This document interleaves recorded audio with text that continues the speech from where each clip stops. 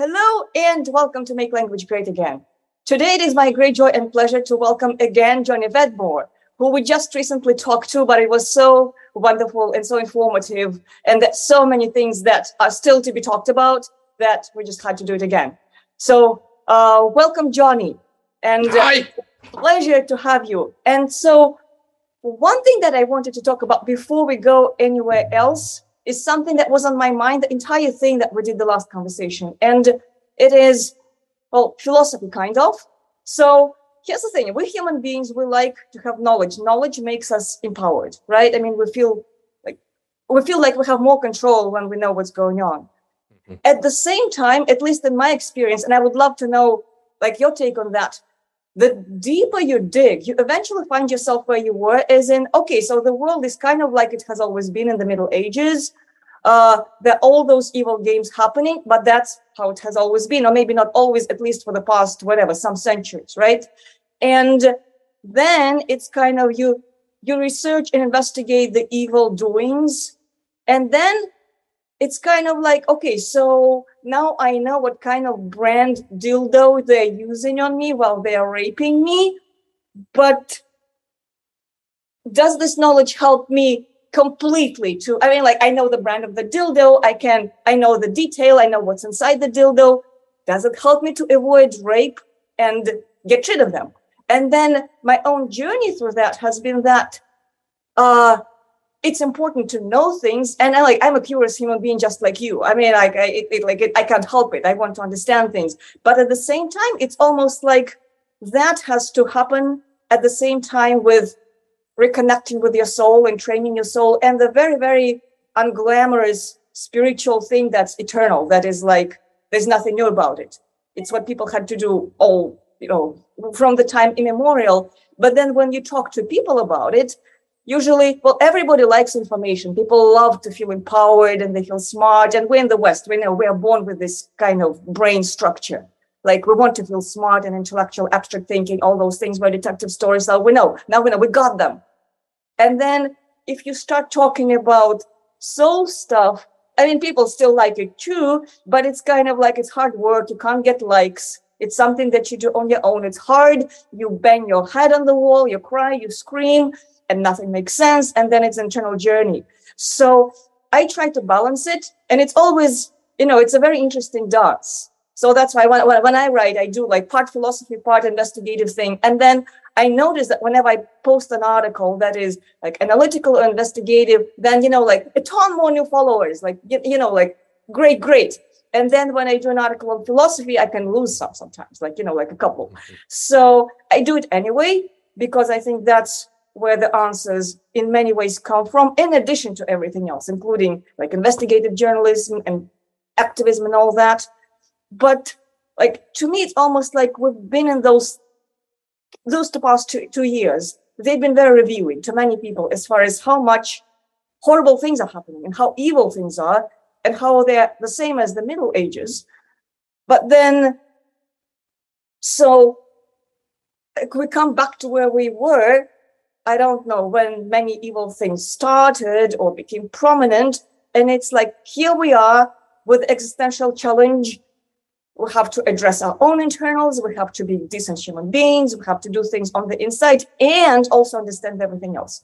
And I almost shifted from focusing like technical detail, great reset. I mean, like I still do all that.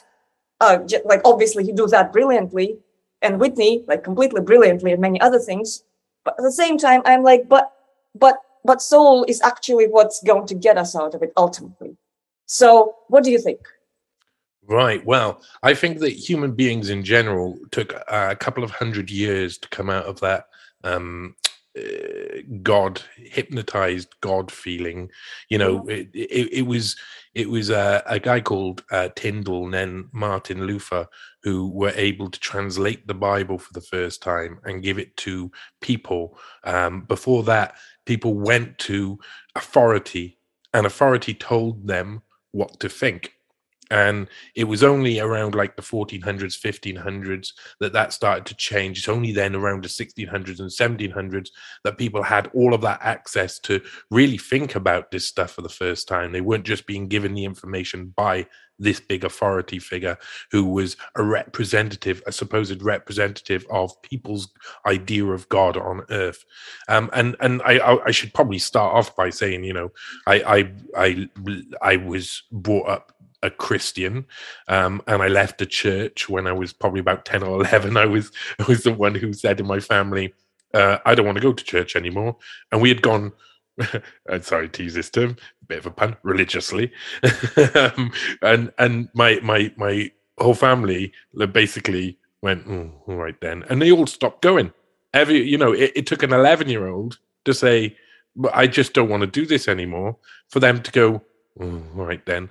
And we all stopped going. And what I remember is that when I was young, I couldn't understand why someone who was detestable, like most of the priests that I had, most of the Father Simon, Father this, Father that. Of course, I went to Christian schools as well. Even they lied to say we were still in the church so I could get into the high school that was in St. Tylo's.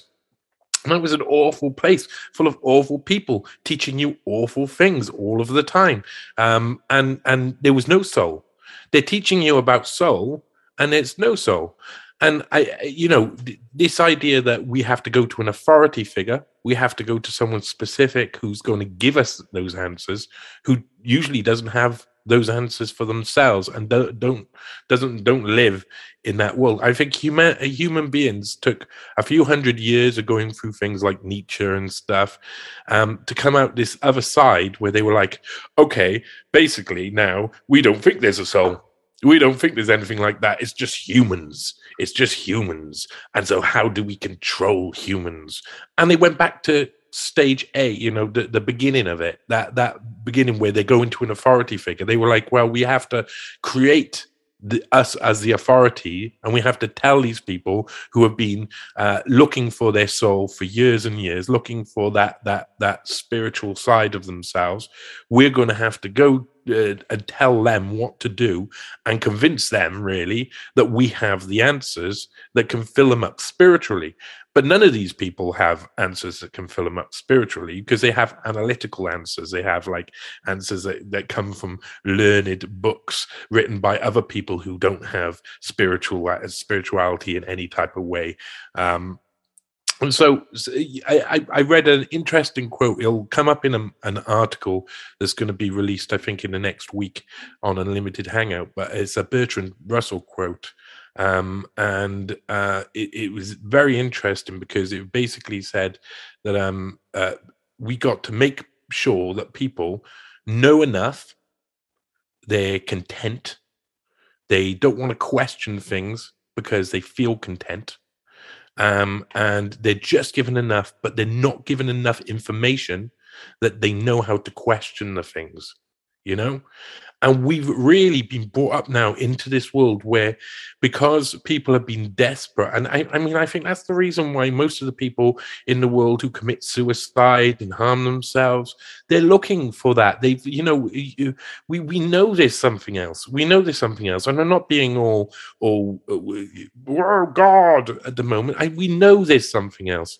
When we if we were to someone who meditates, and I don't meditate necessarily that much, but I have certain spiritual experiences. I'm a fan of psychedelics, but I'm not a fan of I went past the look, everything's colorful and blurry stage, and I went into the kind of like, what questions do I want to ask myself when I'm looking at things through a different perspective, and those are the things that are missing. That's why I think a lot of the things like marijuana and stuff have remained illegal in a lot of places for a long time, because they make you, and mushrooms and LSD and DMT and all of these different things that can allow you a different perspective on yourself, on who you are, and what that feeling is inside you. People are trying to make sense of it, but they're not given any information, and they're told a lot of the time that they're stupid for even looking within spirituality, usually by people who claim to be religious. And so we're still stuck in this rut where the authority is the one who gives us religion, gives us our spirituality, gives us our idea of what a soul is, and it's sparse, it's soulless. It's without spirituality. So it's a conflict. And it comes down to this idea that, oh, you got to know enough, just enough, just enough to understand. You got to be content, but you got to not question. That is something that's not going to help us advance. And I think is why we're going towards this idea of where you'll see it more and more over the next 10 years. AI is the thing. AI is the future. Transhumanism. We are just goo bags. We're just meat sacks. We're all of these things. We're worthless. We can become even better if we become like computers, because we've become obsessed with like analyzing things in a computerized way through a digital nowadays, through a digital perspective. Or digital filter, and it doesn't teach us anything about ourselves still. So people, the more we do that, more people kill themselves, and the more people want to kill themselves because they don't have that other thing that is necessary inside. Probably about, I must have been about 18, 19, 20. I can't remember when it came out, but I remember reading a book which was an impossible book to get through, especially for I had to read the first 3 chapters, probably, I really mean this, about 20 times. And it was called Seat of the Soul. And it was by a guy called Gary Zukov. And I don't necessarily always agree with these things. I don't read something and go, oh yes, I agree with everything that's written. But it's like exploring the idea of what consciousness is and what the soul is, and what someone else's perspective of it can help you understand. And I think there's like 2 things. There's this physical world that we have, that we use our brains to make sense of, and we can make sense of it. A shape that we see that is round. This table is hard. These keys type word letters, etc. But when it comes down to when you connect with another human, when you make love, when you post-coital, and you're lying in bed and you got your heads next to each other, and you feel this complete spiritual awakening, and then that can go in 2 seconds. We go back into the analytical world, and these things have to cross over. We have to find a way that these link, and we're not doing that. In fact, I think the people who are most scared of it are the people who try and remain within the physical realm all of the time, and that's not healthy. It's not healthy for humans.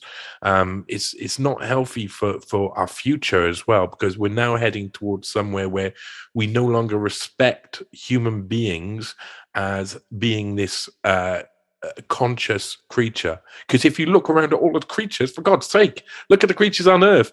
Dogs walk around being dogs. Cats walk around being cats. They don't have that consciousness, that same understanding. They don't have that. They don't realize. And the realization is what teaches us and what goes with it. And you're right. When I'm doing work, a lot of the time, I'm trying to connect with people through a physical realm. And then, you can hint at things. And I have that same experience.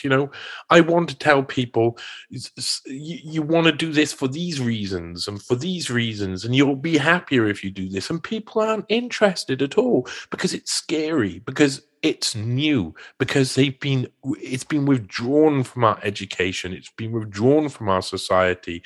We've forgotten how to be spiritual.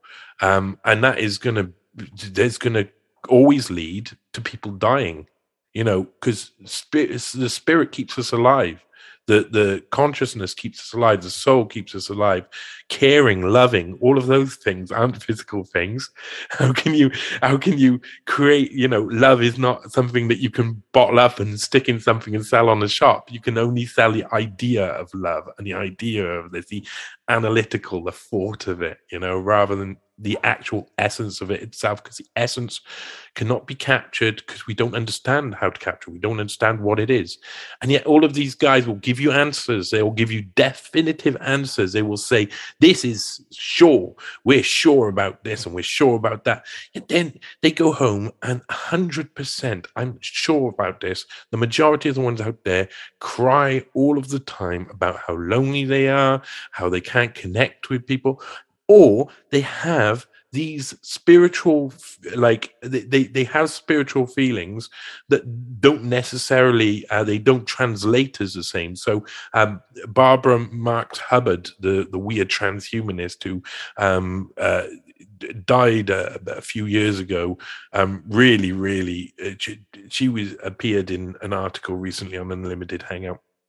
And then one of the conversations she's having with someone, it's like they're having like this spiritual sort of conversation, but then what they see it as is something about, oh, it's because we're coming like gods, because we're approaching transhumanism. You know, they put their own filter on it, and if you believe someone else's filter, you will lose your own perception of reality. You'll lose your own perception of what the soul is.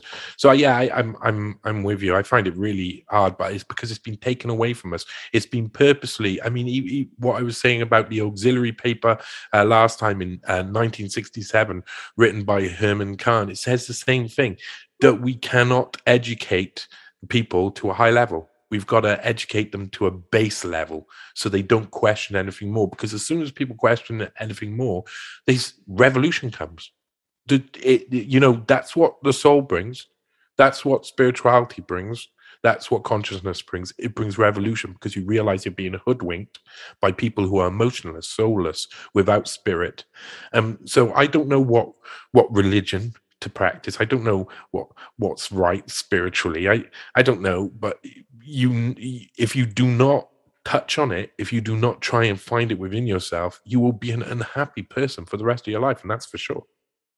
Well, thank you. I just want to hug you through the computer. And I have so many things to say in response, like four separate things. So one, that authority thing that you brought up, I was actually part writing, part thinking about it in the past week or two with special intensity, because that is a history of, treachery, really, because like first point, the way, say, predators and parasites act, right? They want to put something in you so that you weaponize yourself against yourself. That's the resource saving for the predator, because then you do the job of the killing or whatever, keeping you in check. And the idea that you don't have a direct relationship with the mystery, you know, God, whatever it is, the universe, people have lots of many words for that. If you convince somebody that they do not have that, they are self-castrating every moment of their life. And you can do whatever you want. And you can attach guilt to that. You can attach anything to that. And then you keep people in control much easier. And that's, physical poison, emotional poison, spiritual, psychological. I mean, it's kind of similar mechanism. And it's been done to the people on a massive scale for, a few thousands of years at least. And interestingly, also, for example, in the United States, the 1978 was the year when it became legal for Native Americans to practice their traditional practices. Until 1978, it was illegal. Why? Because it actually helps people be real, ultimately, in the ultimate sense, if done right and all that, right? So, and having people who are connected to their spiritual power is the last thing that any tyrant wants. Because when people wake up, like you said, revolution happens, and not the kind of revolution that is like treacherous bloodshed, like replacing bad with the worse. The actual awakening, and God knows what can happen next. It's a mystery, but something probably much better than before.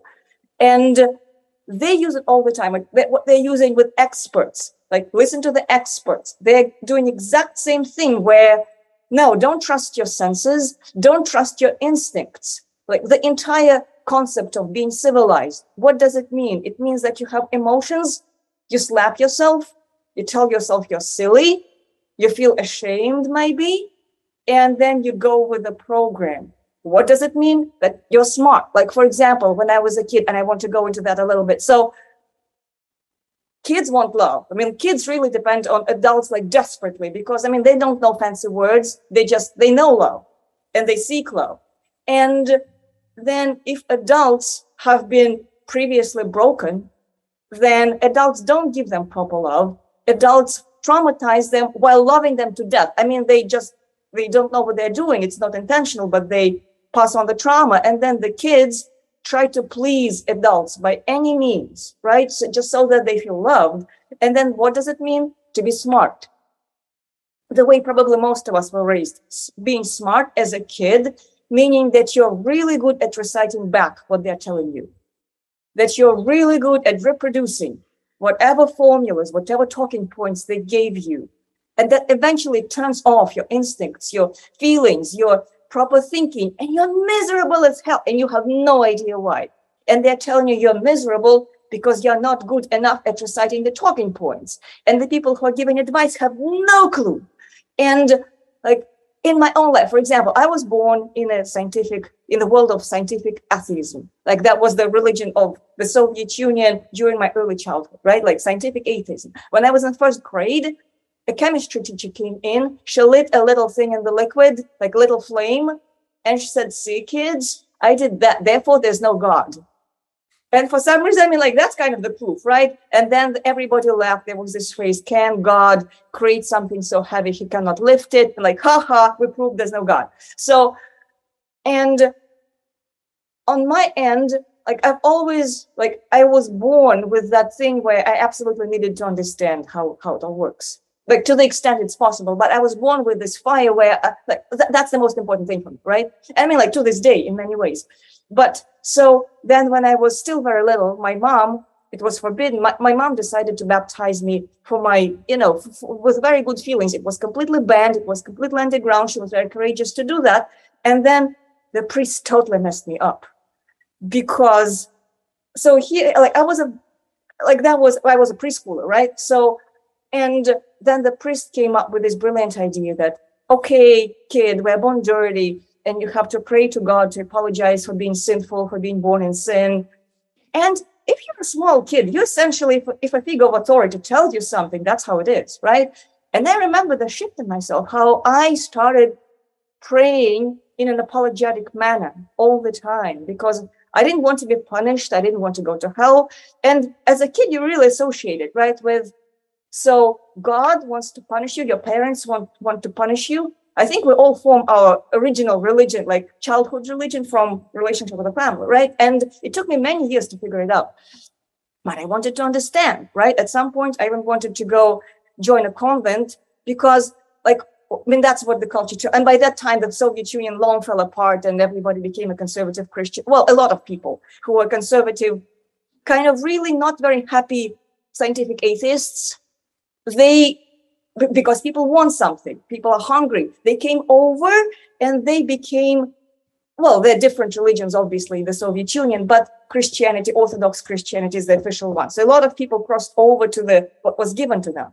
To the dark side. And then it became like skirt length monitoring, like same things that were previously given as a communist value, more like moral, communist moral, immediately became Christian, like Orthodox morals. Like nothing really changed except the intensity, because if you justify things with like God said so, then it's the highest authority. And I just remember how painful it was to me, because I am like a happy person. I mean, that's just, how I was born, luckily, right? But I also want to do good. I want to do right by the Spirit. So that was the constant conflict where my happiness was like, what are you doing being happy? Like that is wrong. You're hurting our feelings maybe not directly, but that's what was happening. And then I decided to explore Buddhism, because that was just not like that constant guilt. It was just like, it wasn't doing it for me. So I explored Buddhism. I ended up, and I was very passionate about it too. And then of course, everybody was telling me I will go to hell, because obviously only Orthodox Christians go to heaven. Everybody else goes to hell. And there was this thing like, it is absolutely sure. It is absolutely certain that Orthodox Christians go to heaven. Everybody else goes to hell. Maybe other Christians, gray area, not so sure. Maybe yes, maybe no. Everybody else certainly goes to hell. And I was dealing with that. And I was kind of like ignoring it as a teenager. You're like, adult is stupid, whatever. But still, it wears on you. And then I remember I had a dream that directly is directly related to the Great Reset. Funny, like when I was a teenager. So in my dream, somebody said, like, for sure, the end of the world is going to happen suddenly. And I'm like, oh shit. Like, what if they're right?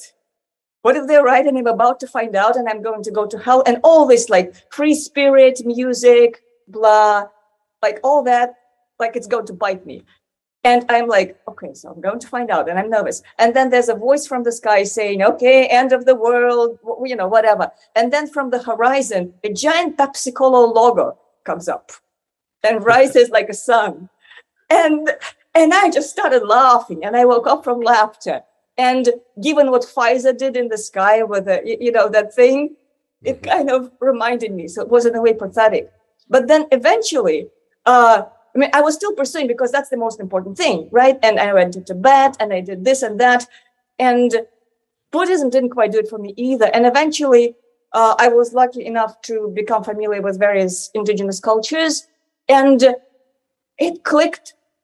I mean, it made so much sense. And it is obviously, again, nothing is a thing that is dogmatic. I mean, that is just not how it's how it is done, how it is. But for the first time in my life, things started making sense where it's like, of course it is this way. And I was looking back at all the suffering that was created by allowing people to trust the authority figures. And I am sure it is extremely complicated. Like, for example, right now, people who are using different religious faiths to resist the Great Reset, and they're finding their spiritual strength. And I have complete respect for that, complete respect and admiration. And I think, like, my theory is that because the spirit is in us and we are connected to the high authority, I mean, we're connected. It's just how it is. Even if we are in denial, we can not pay attention to it, but we're connected. So whatever system is given to us, we find ways if we're inclined. You can probably give a human being a cookbook and they will find, if they have it inside them, and most of us do, or find a way, like give the words meanings. And I suspect that whenever it comes to religious terms or theological terms, cosmological terms, what it means to each of us, entire range of things. Probably we use the same words, we mean entirely different things. And I did a little video about that. I was feeling very nervous. I didn't even send it out because it was like, you know, I was nervous. And then somebody said, well, you misinterpreted, you didn't understand the idea of original sin. And I was thinking, well, I mean, like, it is entirely possible that everybody has their own meaning, their own emotional pointer to what it really means. And I have no idea what other people feel about it. I only know my own journey about it.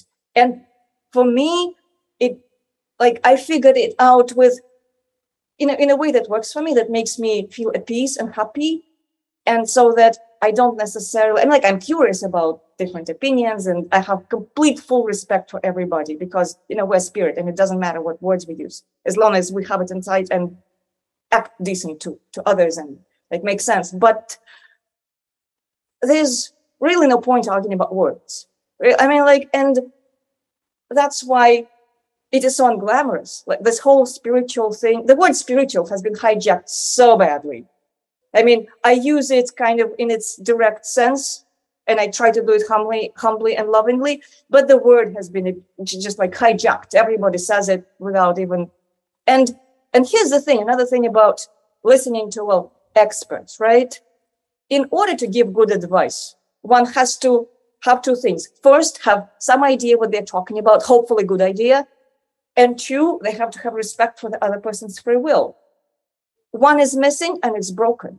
Even if somebody has authentic knowledge about something, doesn't matter, physical, spiritual, if their knowledge is kind of reflects reality, so it's accurate to mostly, right?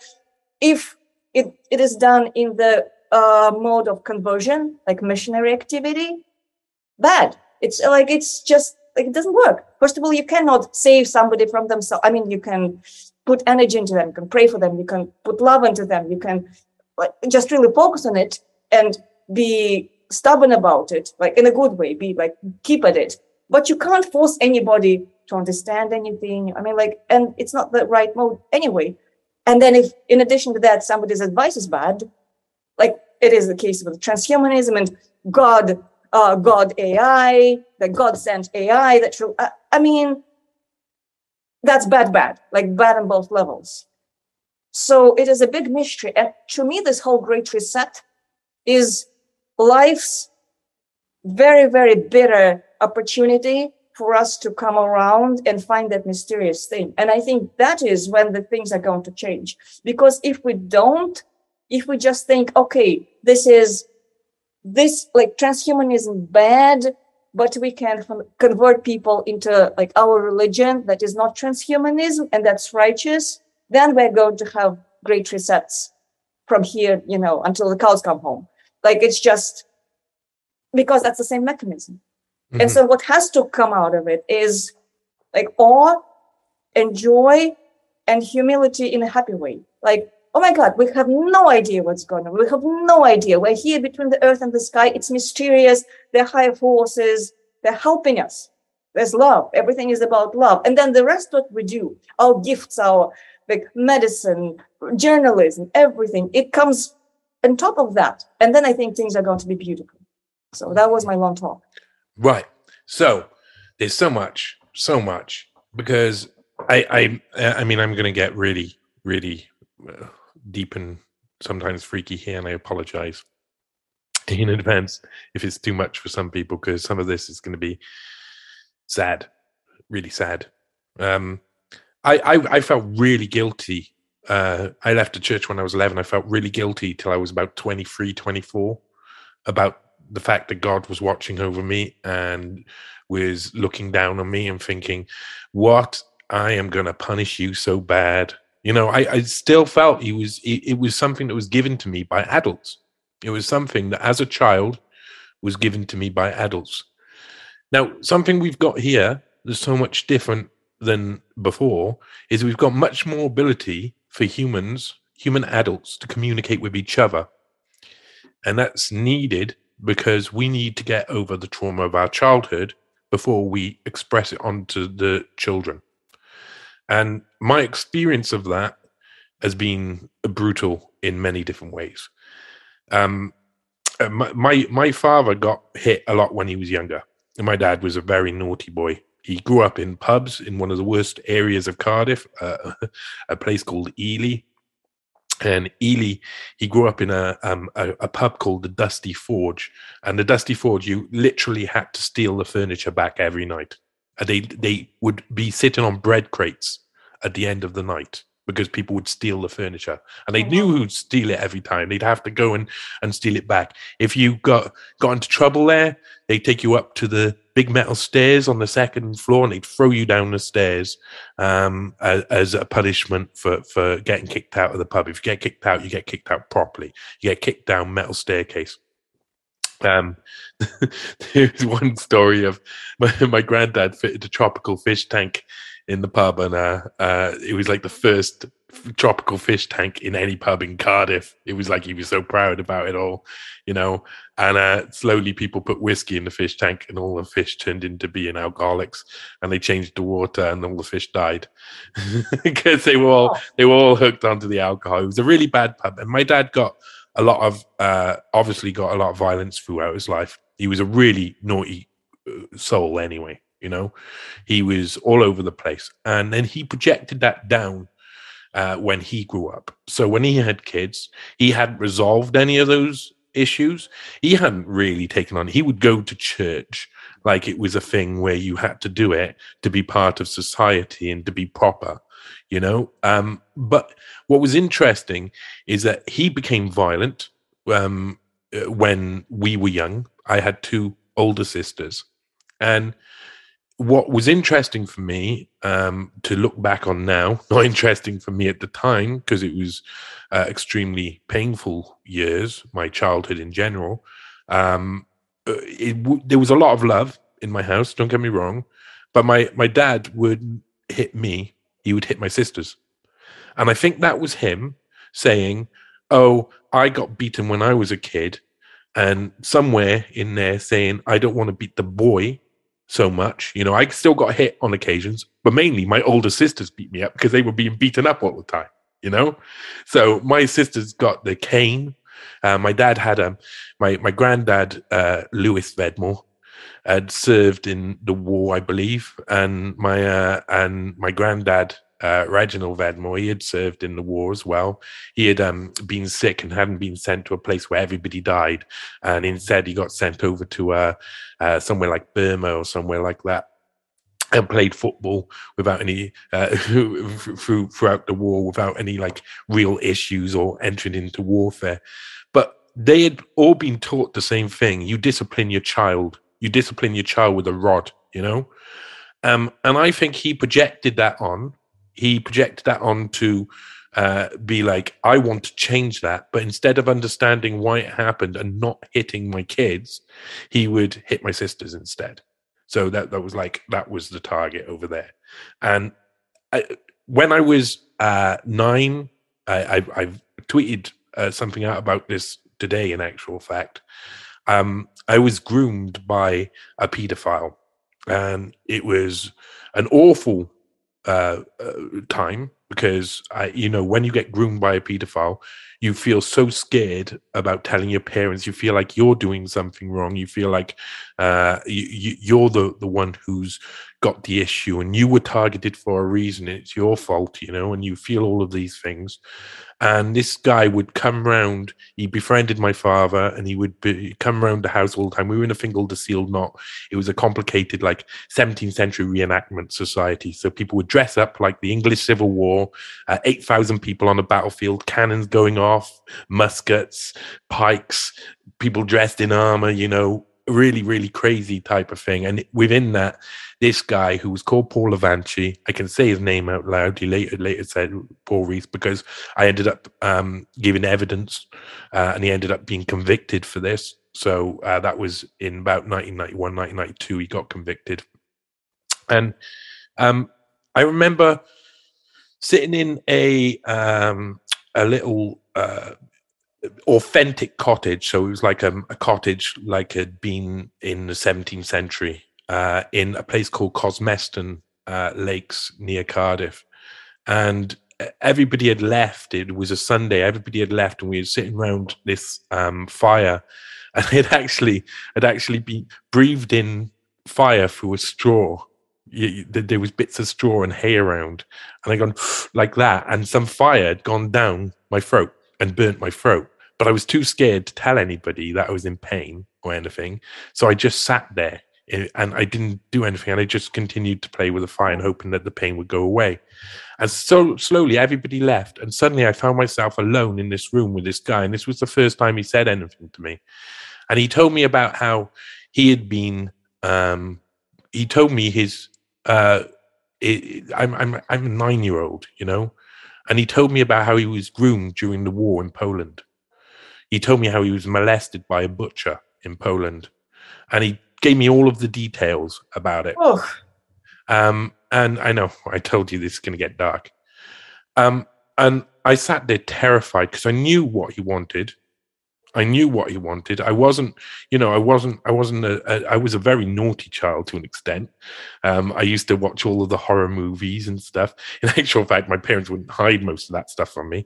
When we first got a video player, I was about 6 years old, and the first 2 videos we got out was Nightmare on Elm Street 2 and Critters. So it was like, I saw horror movies, I saw loads of things, I saw sexy stuff in movies. I knew what was going on when he was saying this stuff to me, and I knew it wasn't normal. But I was stuck in this cottage, dark, really dark, no windows, a low fire lit. And he's explaining to me about what happened when he was a child. He was projecting his own childhood trauma, and he was projecting it onto a child, because that's nearly everybody who has experienced childhood trauma. Project it onto children, aim to project it onto children, because it's like for them a soothing mechanism, I think, to get over that psychological pain or the hurt that they feel inside. And I'm not saying that it was a good way to do it. Of course, he was sick and horrible, a sick and horrible man. And he basically said to me that any time that I wanted to do all of these things he had described that had been done to him. All I had to do was ask him. And then over the next 2 years, he snuck into my life, into my house. He got closer and closer with my father, and he constantly would wait for us to be alone, and then he would start talking about it again as soon as we were alone. And every time I knew he was coming round, I felt not only my own trauma that I was experiencing, I felt his trauma from when he was younger too. I felt that he didn't have any type of soul left, that had been taken from him when he was young, that he didn't have any type of spirituality. He didn't care about anything. He wanted to take pain out on me, and I could feel that very much so. It ended up with him coming around the house one time. He bought me some sort of present, and he came around and he bought a present. I was sitting in what was the front room of the house. We had two like living room type things, you know, semi-detached house in South Wales. Most of them a terraced house, but we lived in a little semi-detached, which was a tiny bit bigger. And I was sitting in the front room alone, and my mum come in, and I just burst out into tears. I was 11 years old, at 10, 11. I didn't understand how to explain this to anybody. I had been living with it for 2 years. He had been grooming me for all of that time. And I just felt devastated, you know, and I told my mum, please ask him to leave the house, get him out of the house. And she said, why? And I told her. I told her what he was saying to me and the stuff. And so she made the excuses and he left. And during that time, it turned out he had molested a 3-year-old. Oh, and God. I know. And that's, like I say, I'm so sorry about this. That stayed with me then for the rest of my life. You know, even now, I feel extreme guilt. And I know it's not right or fair or any of those things. It's not correct. But I feel extreme guilt about a 3-year-old who always remains free in my mind. You know, he always remains as a 3-year-old. And that was a grown man projecting his childhood trauma onto a child. Now, the difference we have now, and I went to court, I gave evidence in a one of those rooms with my sister sitting, one of my sisters sitting next to me, in a room with mirrored windows, you know, mirrored windows with cameras on the other side and stuff, and cameras up on the corner, and I gave my evidence, and he got convicted. And then he came back to the sealed knot, and my parents complained, and they said, no, he didn't break any of the rules. There was no rule within the sealed knot's guidebook saying that you're not allowed to molest children. So he didn't break any of the rules, so they weren't going to kick him out. Now, I reckon that's because the people at the top had also had that sort of trauma. The people who rise to the top are the people who don't have, like, spirituality. They have trauma through their life. A lot of them, I think, feel happy when a child is traumatized. And the difference we have now is that we as adults are able to communicate with each other more often. And we need to communicate with each other more often because we need to solve the trauma we experience in childhood with adults, not with children, you know? And I think that is a lot of what happens. Religion, religious people who don't really know what they're doing have been brought up by religious people who don't really know what they're doing.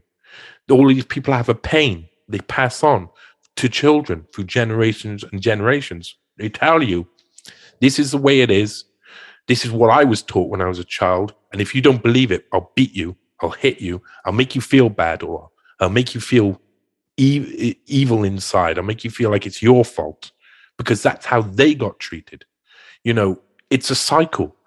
The cycle is all about adult humans not being able to reconcile what happened to them when they were children, because the cycle keeps continuing over and over again, and they continue to aim and take it out on children. So they continue to, they'll grow up to be a teacher, and they'll treat the children how their teachers treated them, because that's what those children deserve. You know, that's what those children need. Yet it messed those people up, and they don't have any type of understanding of how they're fractured how it's happened. Instead, it's like an automatic thing. And the reason why I think it's going to change now is because people are able to talk more openly. People are able to talk like us on here. People are able to hear other people speaking about this sort of trauma and are able to connect with that through their own experience. And then they won't need to take it out on younger people. And those younger people can be brought up to explore their own spirituality without that sort of hatred, to explore themselves and who they are without having stuff put on them. Now, when you see what's happened in the past few years, what you see is loads of people aiming at kids. They may say, oh, vaccines and stuff like this, they're for adults, but soon they changed. Soon it was, and then it's going to be 15-year-olds. And then it'll be 13-year-olds. And nearly straight away, they were testing these things out on kids. Because they just approved babies.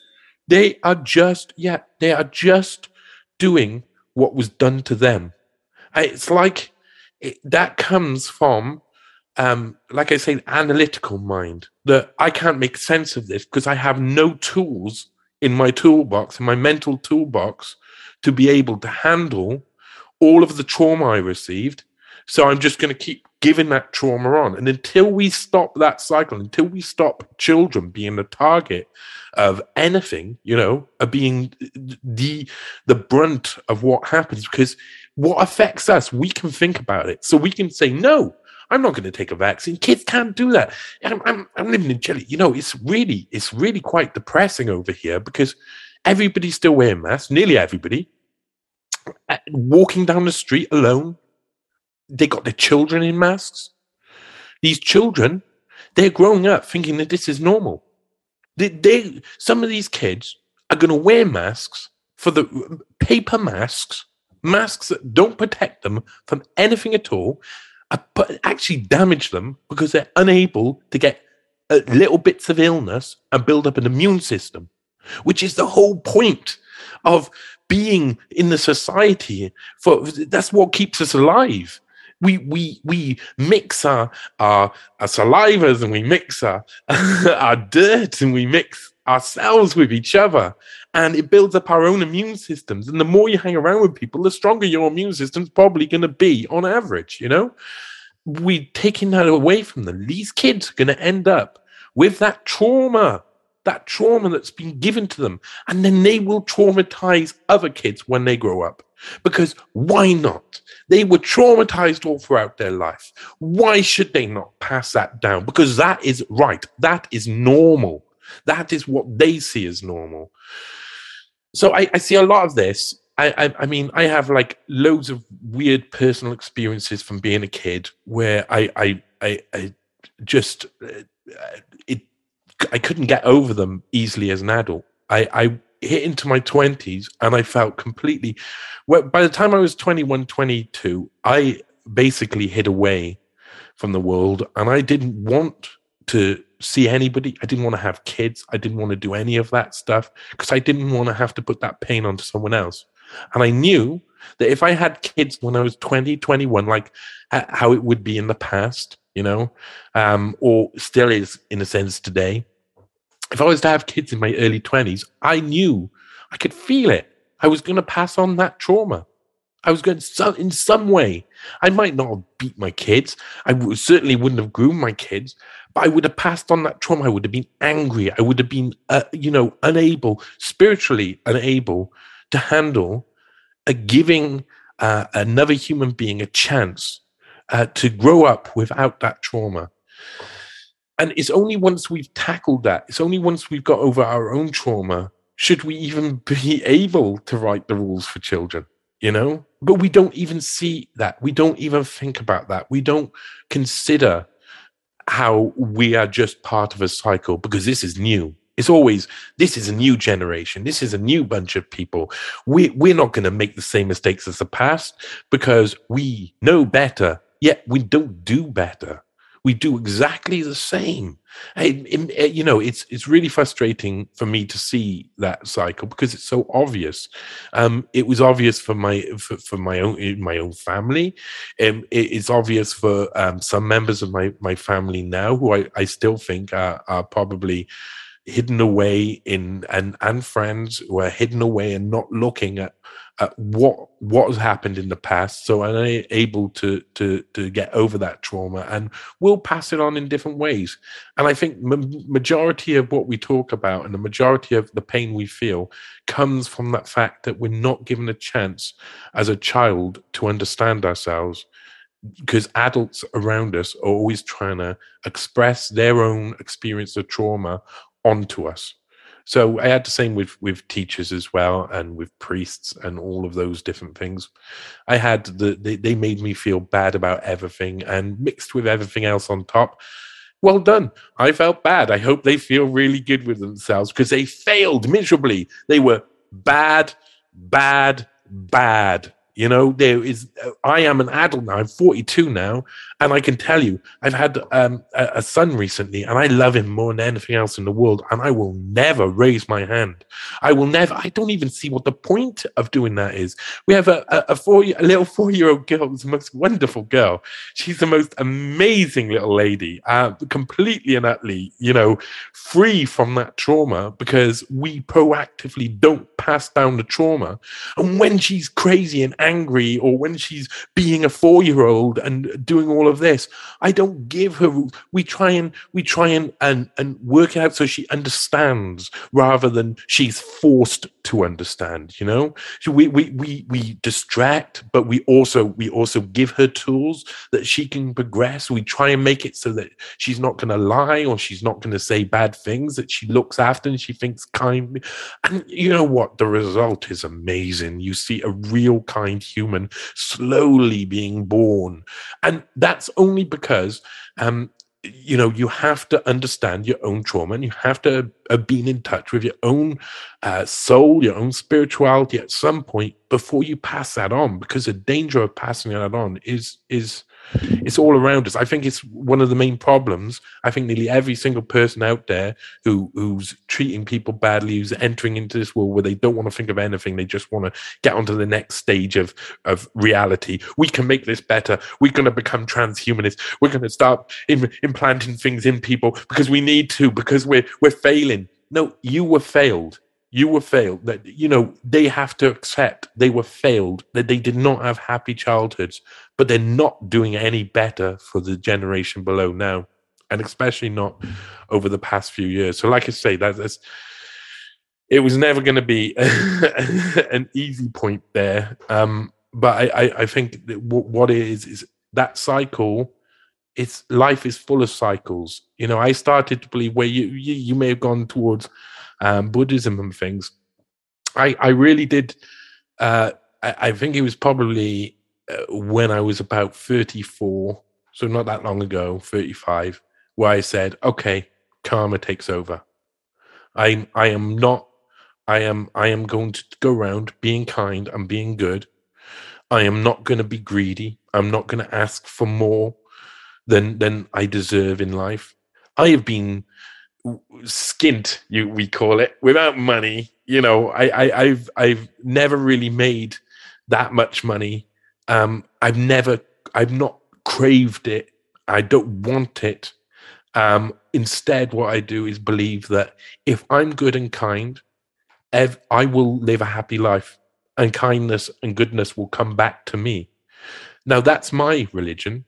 My spirituality is just about trying my best not to give that trauma over to the next generation, because it's so easy to do. And I've seen it so many times. I see the people who I grew up with having kids, and the problems they had have not been solved, and their kids are on their way to having those same problems. So, yeah.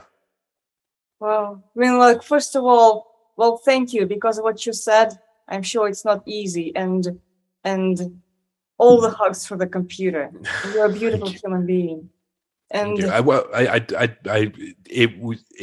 not have been able, about a few years ago, I would not have been able talk about that experience without bursting out into tears and completely stopping. I mean, something like that does not leave you ever.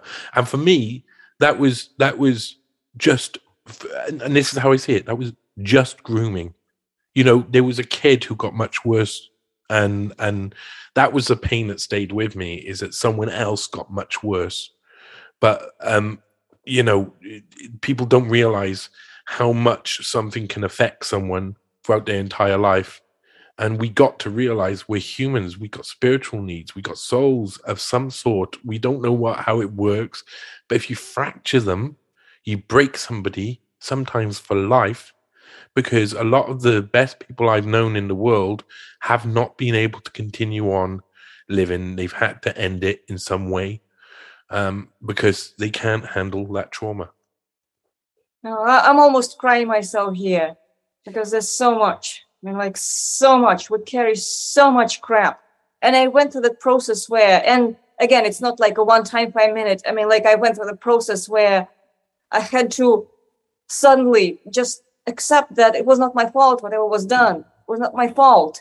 And even people who were doing that, you know, in my case, different experience. Well, other crappy experience later, but when I was a child, the experience were mostly just from confusion, and that they were broken too, and that we're a part of it, and it's a cycle. And that, like, what I had to go through, I had to really reconcile it with my ancestors, including the ones who did things that, like, are not good. And I had to talk to them and complain and cry now that they passed away. I mean, like, they can hear me. I had to tell them and demand reconciliation, and, like, respectfully, but demand it, because whatever that was done to me or to my, you know, to my parents or beyond, that was done from confusion, from, you know, being wrong, from being confused, from being fucked up, meaning well, not care, whatever it was, that was not deserved by a child, ever. That was never deserved by a child.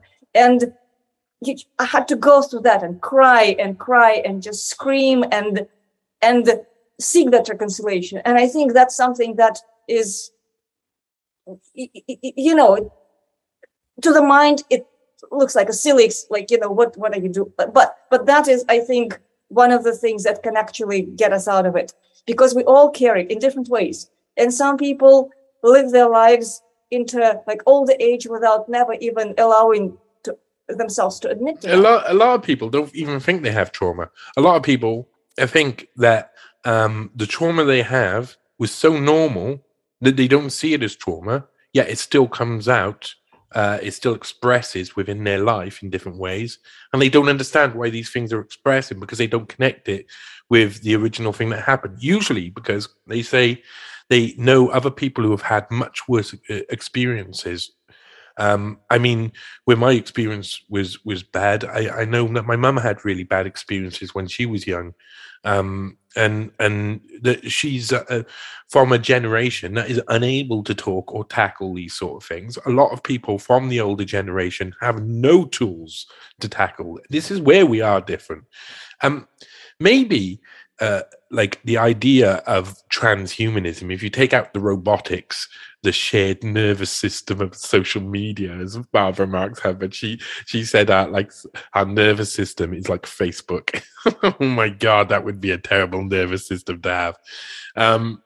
You know, if you take away all of that, transhumanism could be some classed as something different, where we stop doing the stupid things that stupid mistakes that humans are obviously making over and over again.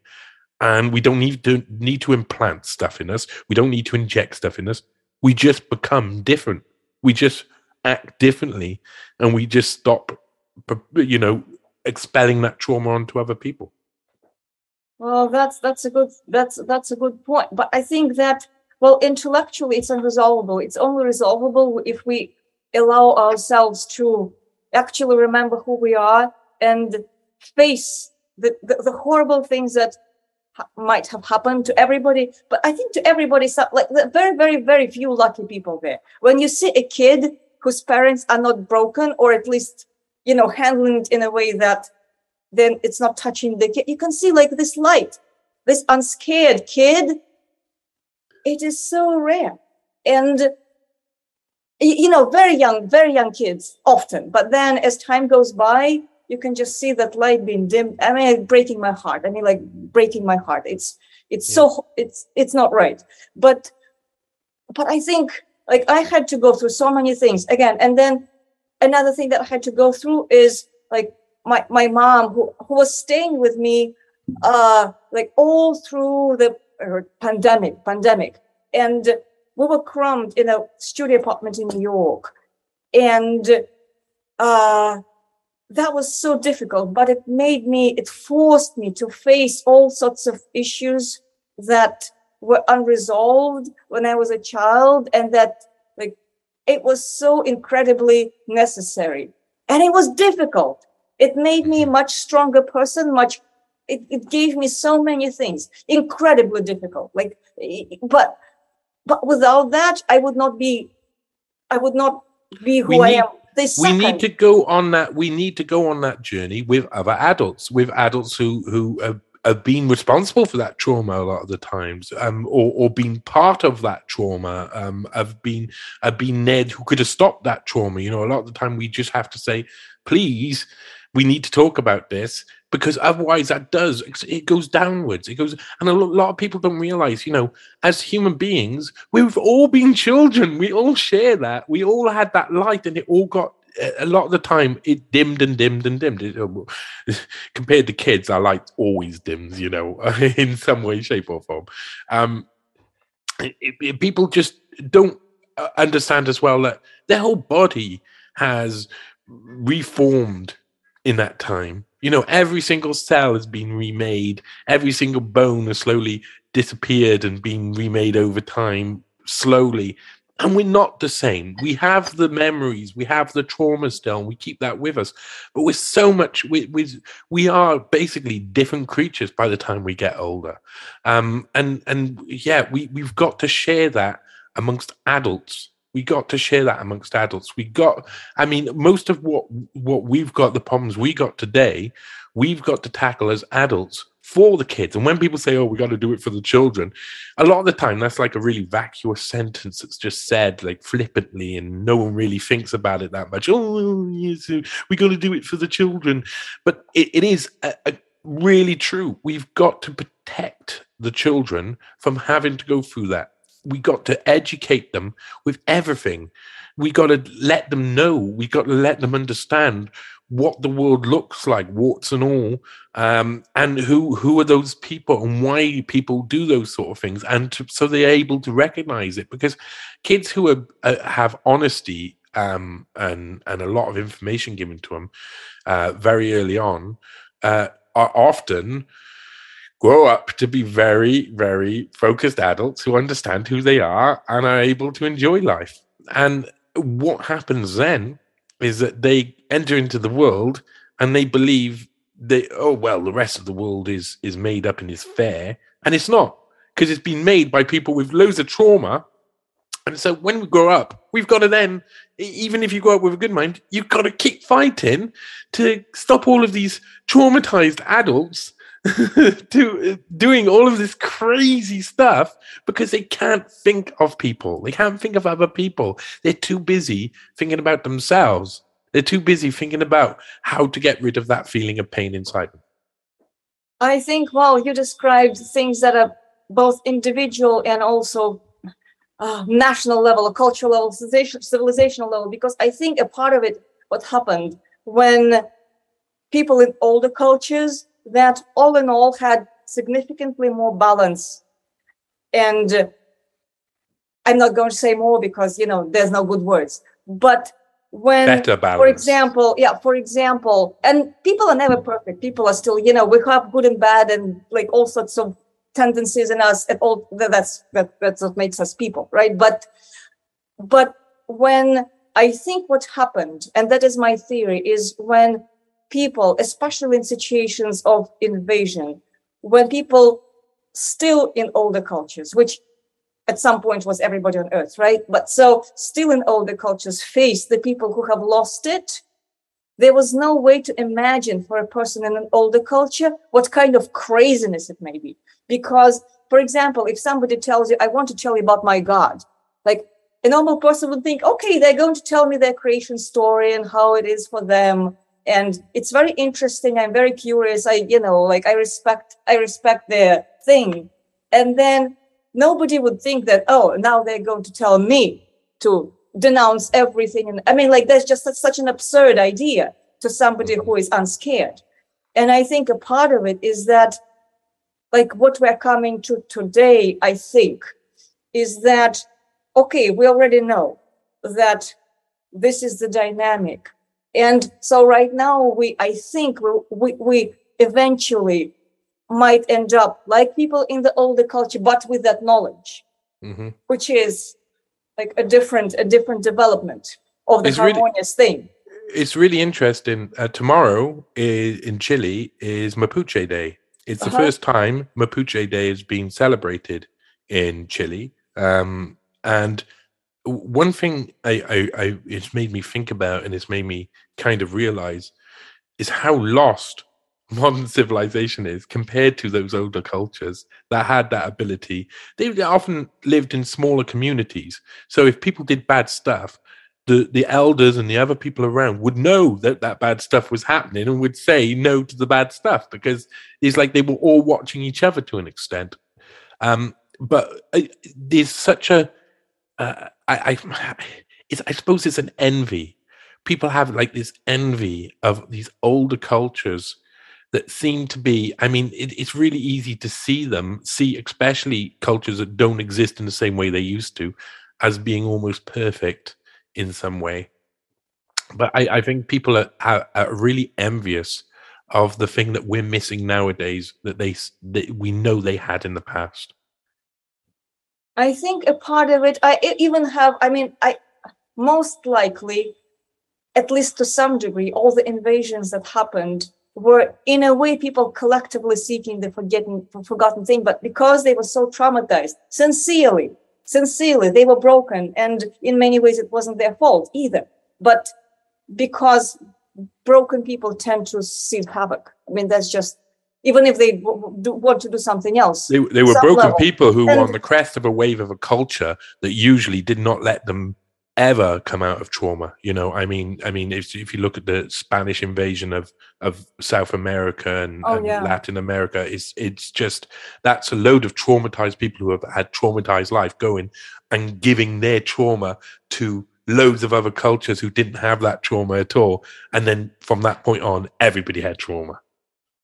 Exactly. And on some level, like, for example, in my own, there was no Russia by that at that time. There was this Slavic unit that was pre-Russia, pre-Ukraine, right? And then the local leader forced it on the people for political reasons. And I'm thinking, what is the difference between that and the Great Reset? It seems like that's a plot that repeats all over.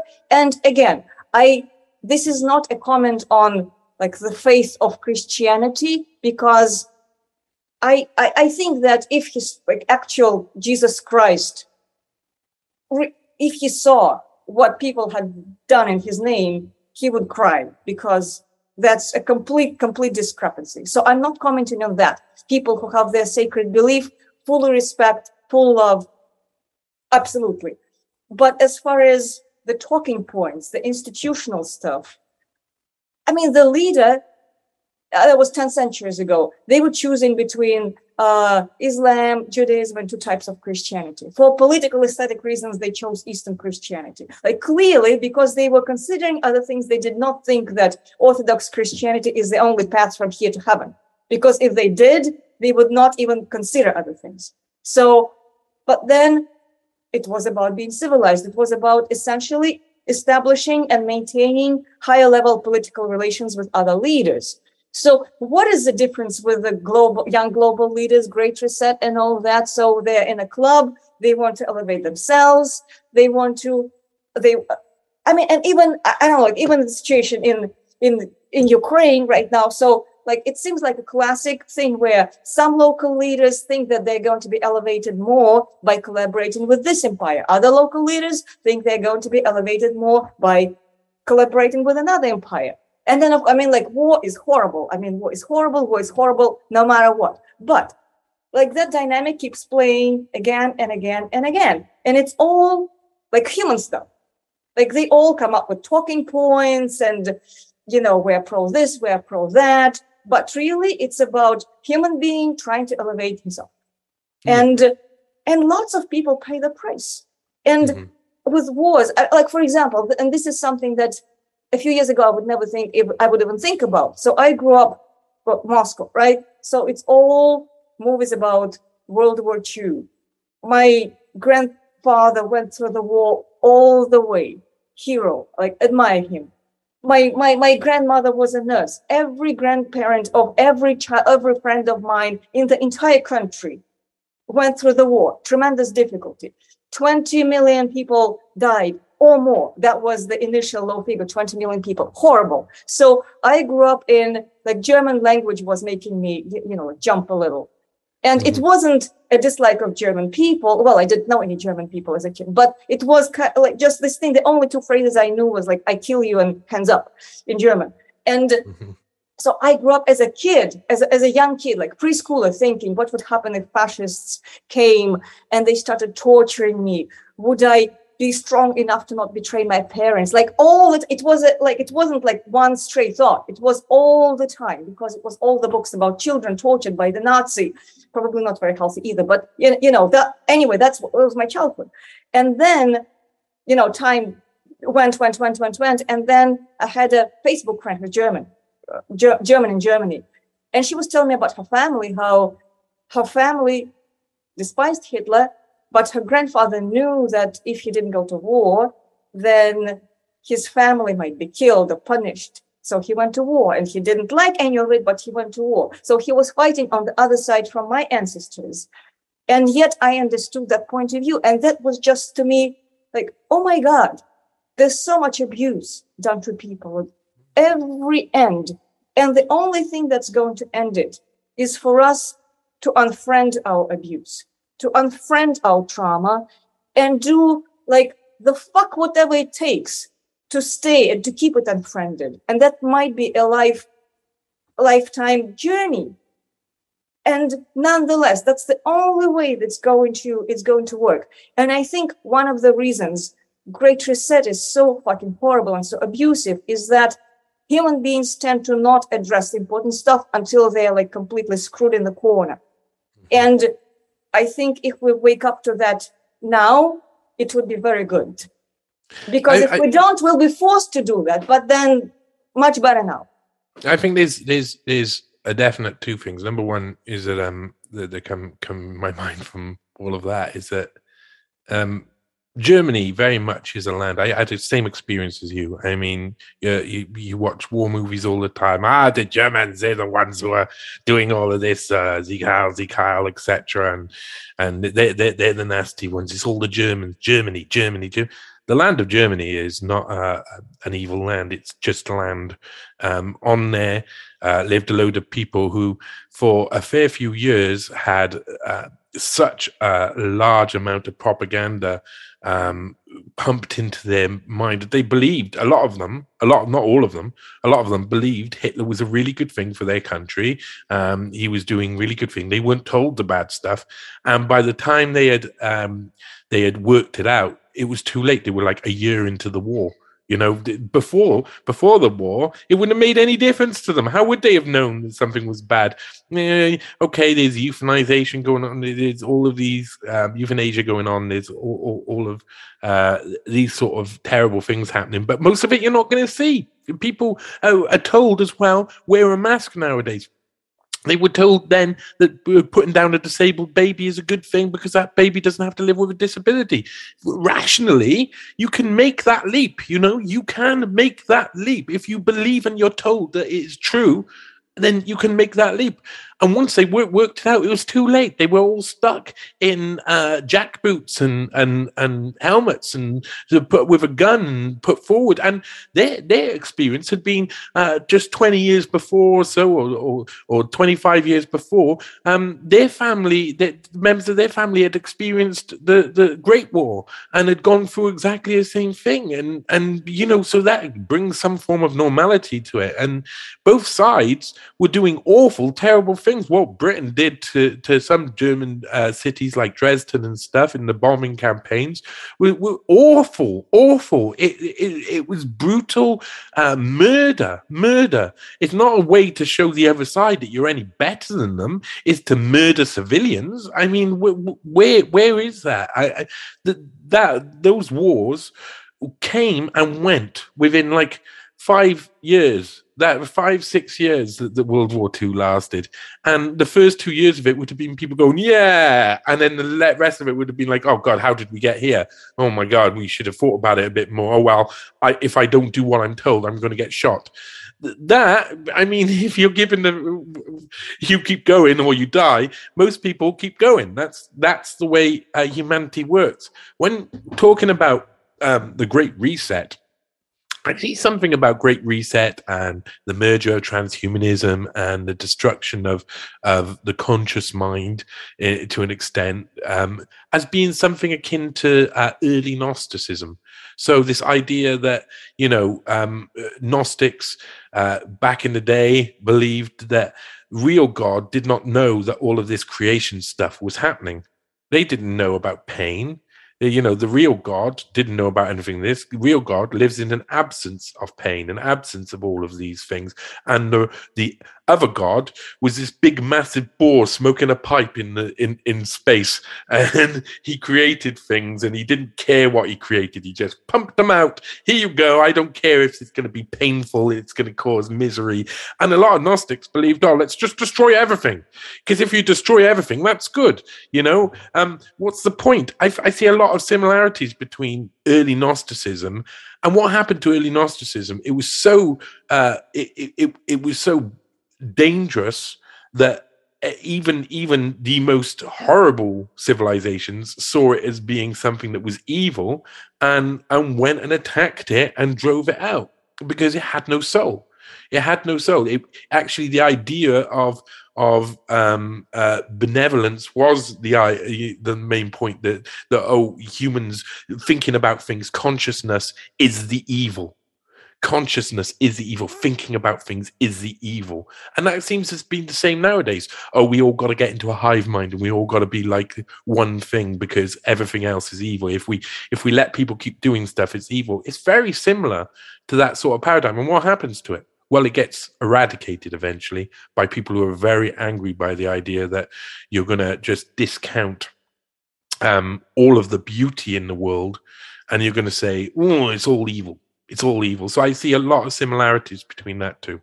Well, one is a comment, one is a question, and then there's this whole other thing. So one, I know barely anything about Gnosticism, so you got my curiosity. I know one human being who is Gnostic, and she's, we agree on many things. So now you seeded the conflict in my mind, so I have to go and investigate that.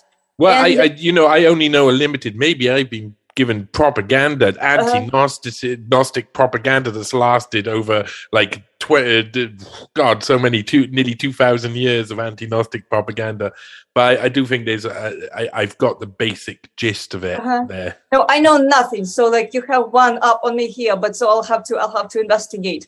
Speaking of 5D propaganda, it's so funny because when I was a teenager and the Soviet Union fell apart when I was a kid, and there's this whole freedom, the feeling that is completely divine, this upheaval and freedom and dancing on the pile of crap and unfreedom, and it was so beautiful. And then for many years I carried this feeling, this absolute wonderful freedom and spiritual awakening and all that. And then I realized that it was actually the sound of multinationals moving into the space and clearing up the market.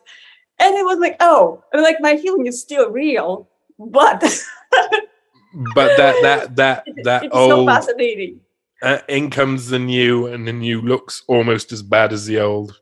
That's that vacuum needs to be filled up by people who have sense, and that's going to be really hard while we live in I suppose it's really it kind of reductionist to say capitalist society or something like that, but I mean a society that revolves around greed and trauma. I think that's the emotional thing, because that's even the conversation that I get into with people when they go capitalism versus socialism, communism, all those things. I think that it's not about that in many ways at all, as in it's all about what's the inside, and then it determines everything else. Because like isms are like, that's another matter. That's relevant, but not so much. And we don't have a good ism anyway. So anything that is an ism tends to be not so good.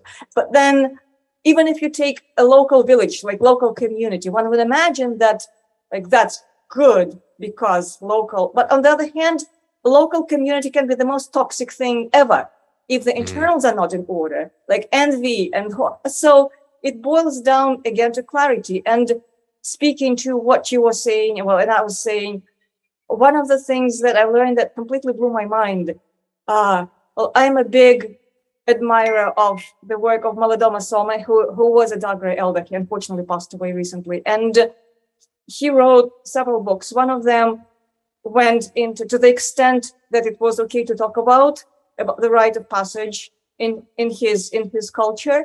And one of the things that struck me is just amazingly wise in every way. So one of the first experiences, I think possibly the first experience that the teens had to go through, at least based on what he wrote, was something that forced them to experience this absolute love. Like absolute love, loving, being loved. And that was the fundamental. They couldn't go past to other things until they did that. And other things were extremely tough and dangerous.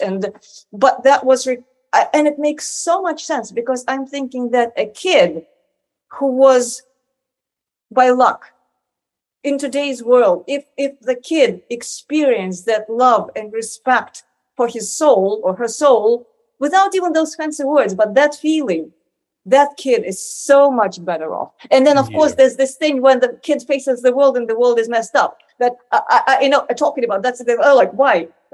I mean, but without that experience of love, it is so much harder, and it's just walking in circle, and it's so important. The tool of empathy, you're given the tool of empathy and emotional understanding is it changes the world. It changes the world. But you know what happens in the current structure to those people if they get into a position where they can influence other people to do the same? They get shot in the head. They don't live very long.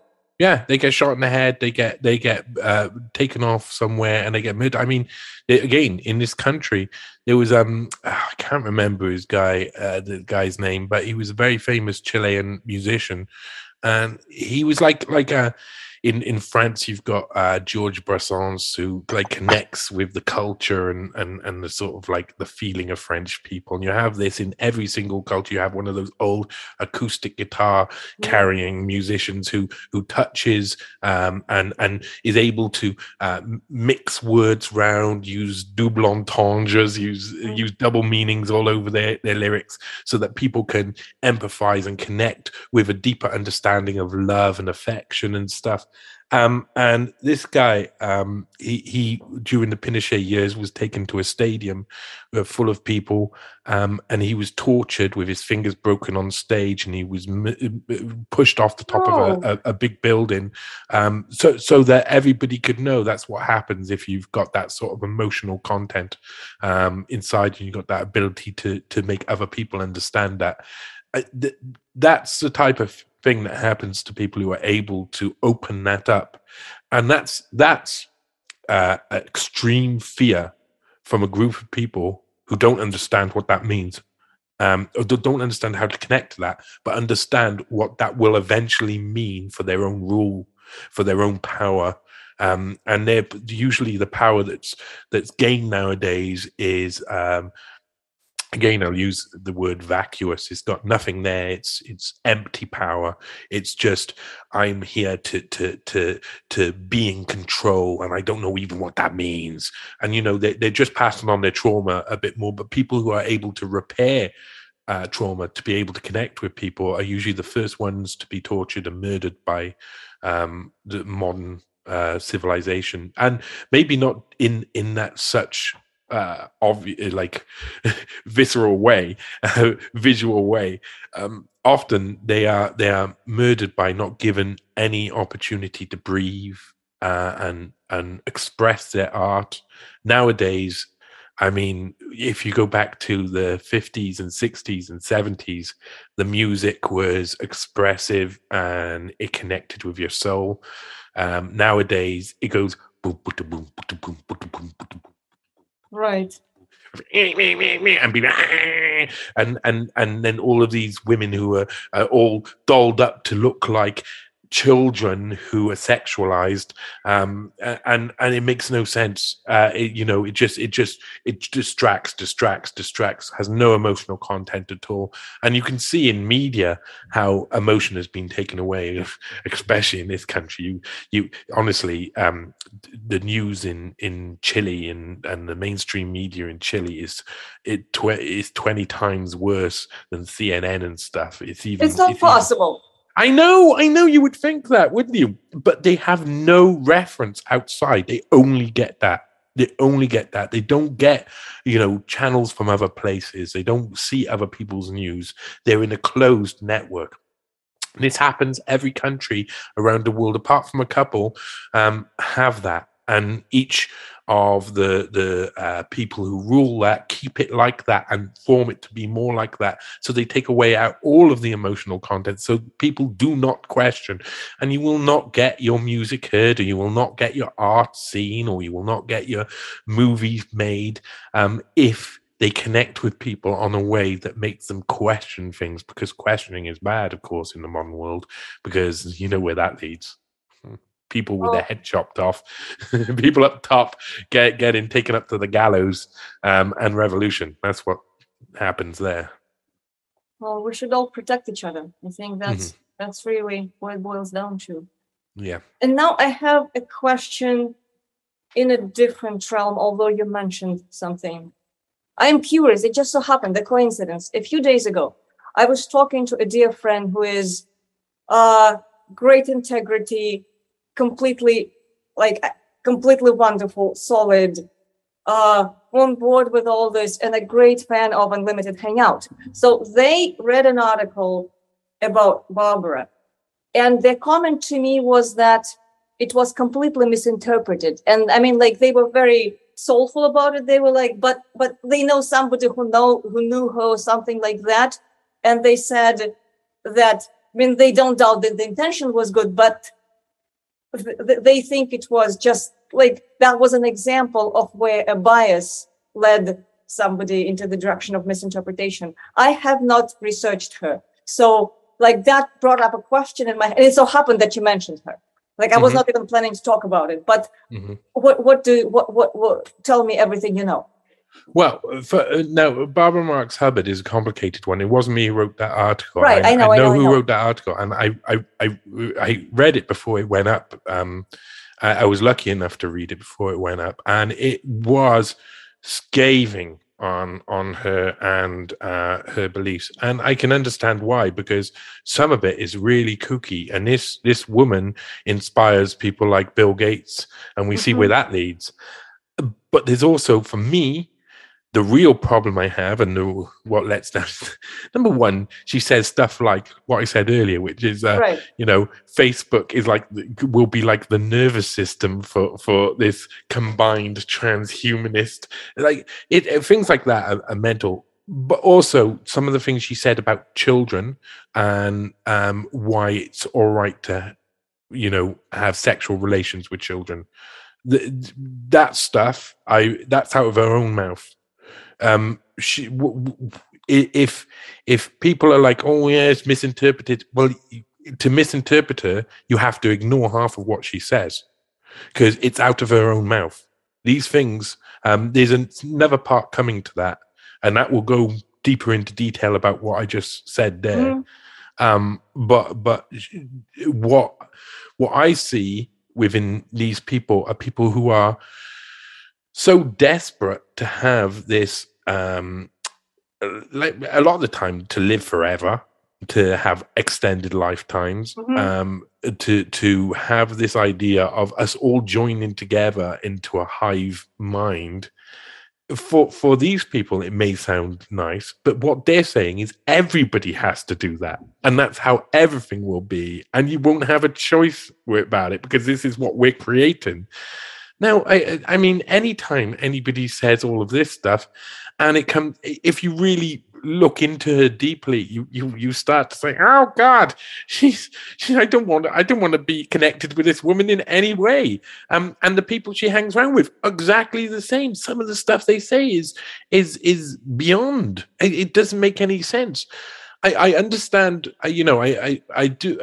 What I like is writing for somewhere like Unlimited Hangout, where you can have articles that cause that sort of divide amongst people who are usually on your side, but can be like, well, I don't agree with that. Some people, they see these, like Barbara Marx Hubbard, as a nice older lady who's only caring and is really kind, but she's been put up there for that reason. She's been funded because if the real people who want this agenda, if the majority of people who want this agenda were to say the things she say, you'd go, ugh, what a disgusting human being. But because she's a kind older woman, then it's not so bad. It's all about the front. So I know I don't know everything. I know about what I've read, but I've also done before that article was written.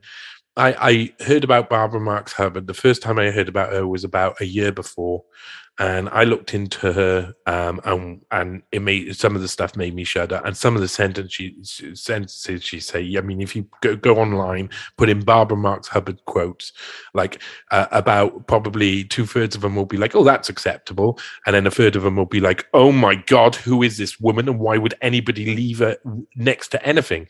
So I think it's selective. It's very selective hearing. You've got to take a character like that, who is on the forefront of trying to inject the world with transhumanism. Sorry to use that inject. People are very, I think they've had enough of it. You have to take everything they say, not just part of it, because a lot of the people who push for these agendas have other agendas underneath. Have believe in other things underneath. So I'm not an expert on Barbara Marx Hubbard, but I think you would be able to get the person who wrote that article to actually come on and talk in detail. Yeah, that would be interesting. Well, of course, I would have to do a lot of investigation before, because right now I did not look into her really much at all. From what I understand, and again, as told to me by my friend, because I am yet to look at it, I didn't have time. So she was doing all of that, but then she kind of came around and she almost like denounced, or in some sort, what she was doing before, which convenient is a part of her. But I mean, like, that's also, I mean, I don't know what it was. But it's also like some of the things that I said, when I was younger, dear Lord, like I would be right now like that was stupid. And but she continued to work with the same people who are putting forward the transhumanist agenda, which is horrible. She continued to support them. She's continued, up until her death, she continued to align with those people. However, and a lot of those people, I think what she says is what they really want to say, but they can't say it because they're not a kindly old-looking lady. You might be right. Because like I say, I'm the same as you. That article was most of what I've read about her, but I'd already been, she was already on my radar. I'd already seen, and she's written this stuff within books, and especially the stuff about children. I mean, when someone has that sort of view and opinion, they're out of my good book straight away. They can rot. I can't. I mean, maybe again, that's biased from my own experiences that I've already told you about. I find protection of children being the most important thing for not only the children and for the current period, but for the future, for building up a society that's fair. We need people who have an understanding of what fair is and who aren't traumatized and passing on that trauma to other people. I mean, like, I completely hear you. Again, I would have to look. I know very, very little about it. It just came up because those people told me, and then you talked about it. And so now, what are you working on? What do you want to talk about as far as the proper technical detail? I'm working on a few things. One of the I mean, I have probably about 3 articles lined up that follow Schwab Family Values and Dr. Klaus Schwab articles. So one of them will be out relatively soon. I'm most of the way through it, and it's coming together quite well. It's quite deep into looking at the program involved that Klaus Schwab was kind of inducted into, but where that originally came from and the people involved. And it's honestly, I mean, for me, I don't know this information until I've researched it. It's so weird. When I started writing, I was like, how can I find these things that no one else have looked into? But the truth is that other people have looked into a lot of this. It's just scattered. And what a lot of my work is trying to like put all of those pieces of evidence that other people have found, putting them together in one place, because that's what people haven't done. They haven't told the story in full.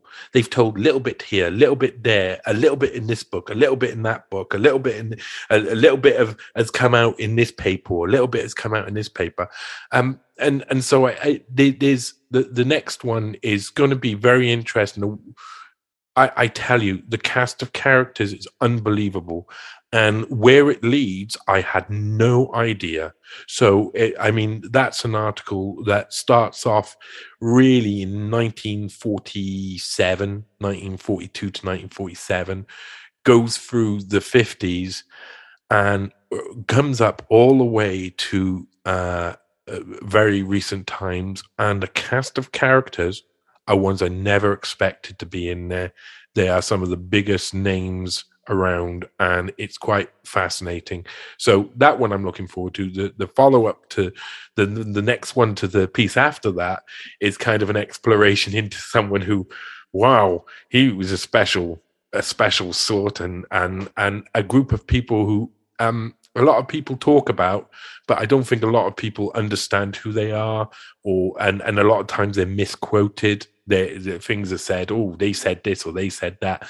Like Henry Kissinger himself, people really jump on the fact that someone will put out a quote, like the depopulation quote that goes around about Henry Kissinger, and then there'll be someone, and I know that someone the other day, Tony Goslin, actually, an ex-BBC journalist who's he had me on this show right at the beginning of my research into Nicole Youngkerman, who was an Epstein associate, who Epstein associate over a 20-year period, so not just a one-time deal, who worked also with like intelligence-linked people. He said, "Oh, you've got to be really careful and source all the quotes." But the problem is, I've when I saw that, I thought, well, you know, I'm doing a work that's leading me up to that period in Kissinger's life. I may as well look at this depopulation quote. And what I discovered is that nearly every single paper that it contains parts of these quotes, or these quotes, have been taken offline. So it's really hard to source things that no longer exist in the world, and that's part of the deletion of history. And then people will misquote things, or like put 3 or 4 sentences together and put it under one quote, but the essence of the quote itself is completely correct. Yeah, you know, you can't source it because it's just disappeared. And people say, oh, it's this document. And I've gone to the document. Some people have said it is, and it isn't that document. That document said it has the essence of it, but if it's that document and someone's paraphrased it and added a couple of extra bits to it. So, you know, I'm doing a lot of research into that period, but I'm also working on what's probably going to be a 3 or 4 part series. Hopefully will go up on UK Column News. This one, I pitched it to them. It's not really because not everything I write is suitable for Unlimited Hangout. Unlimited Hangout has a very certain area that it focuses on. This one is an extraordinary story. It's the death of multiple women throughout the 50s, going on to look like they were murdered by intelligence operations, and made to look like accidents, every single one of them. And it was all to take over a certain thing within London, a certain selection of businesses, you could say. I'm being very careful about it because I don't want to give it away too much. Right. It includes everyone from the royal family to gangsters like the Krays, the Kray twins, through to some of the most biggest affairs that happened, the White House, Kennedy, all linked. It's an amazing journey, and ends up with this most bizarre guy who is an open Satanist, and these parties which were just completely beyond what you can imagine, and all of it is documented all over the place. And I mean, if that felt that those three stories, if I get a bit spooky and kooky here, I felt like I was drawn to those by some of the women who were murdered. I felt I know that sounds. I discovered something one night. I had to look into one line. Whitney's writing a book at the moment. She's nearly finished it, and it's an extraordinary book, more extraordinary than anything I can even imagine writing.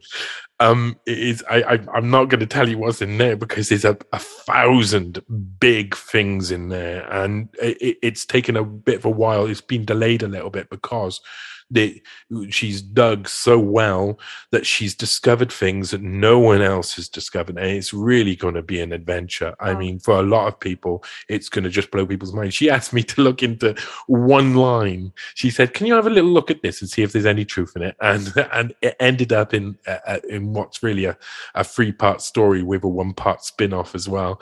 The 1-part spin-off is extremely interesting. It's about a man who was decapitated and had his legs chopped off and chucked out of an airplane. Honestly, some of the stories that are out there just bizarre. Onwards, there's something happening within the supposed Epstein victim front, which I can't go into full detail, but needs to be exposed heavily. One of the most amazing, I again come across some stuff, and then I had some experiences with one of the Epstein victims, and it's led to me down a rabbit hole that I did not expect. In actual fact, I believed everything that was written down about the Epstein case, to an extent, like anybody does. They take in the information and it all seems real. But then I discovered a load of things where it's like, this doesn't make any sense. And then I found a load of people who were really, really, really fantastic researchers, and not actual researchers. They're just obsessed with the truth, and they're out there trying to hunt it down. And I'm working with a fair few people who we're gonna blow something wide open, something serious wide open. And I did a tweet about it. I just said, I'm working on something at the moment, and when it's done, heads will roll. And I believe this may this may be one of the most important articles that I've written for getting history right, because there has been something that's happened behind the scenes that no one really realizes has gone on. There was a lot of money involved in the Epstein death, and the Epstein death itself, of course, everybody knows it's suspicious. Why it happened, nobody, did he hang himself? Did someone else? Was he off? Well, I think I got a good sort of grasp of why that went on, and that'll be coming eventually. So I'm working on a lot of these. What I try and do, when I first started off, I'd research an article, and researching would take so long on one article because there's so much to do that I'd produce an article every like 4 to 6 months, and I'd have to do like little ones that were just like family history stuff in between. Well, now I kind of do 5 all at the same time, and when when my mind is fuzzy about one, it's like, oh my god, there's so much information there, and I've written a load of it down, and I'll go on to the next one, and I'll start doing a different thing to kind of like clear up. And then it's almost like, you know, you get bored of one drink and you have another drink, and then you can go back to the other drink again. You know? It's like that. So I've got lots of stuff happening, and constantly people are coming to me nowadays with information. You know, it's a bit of a different world for me now, because it's also a lot of people who I feel like there's big guys trying to infiltrate, you could say, my work as well. You know, there's a lot of people who I've obviously made a couple of waves here and there with articles, and now I have really weird emails sometimes from really weird people, and they think that I'm an idiot. And then I look into them and I'm like, oh God, I'm not an idiot, mate. And then what I do is I let them continue to think I'm an idiot while I'm basically investigating them with their own words.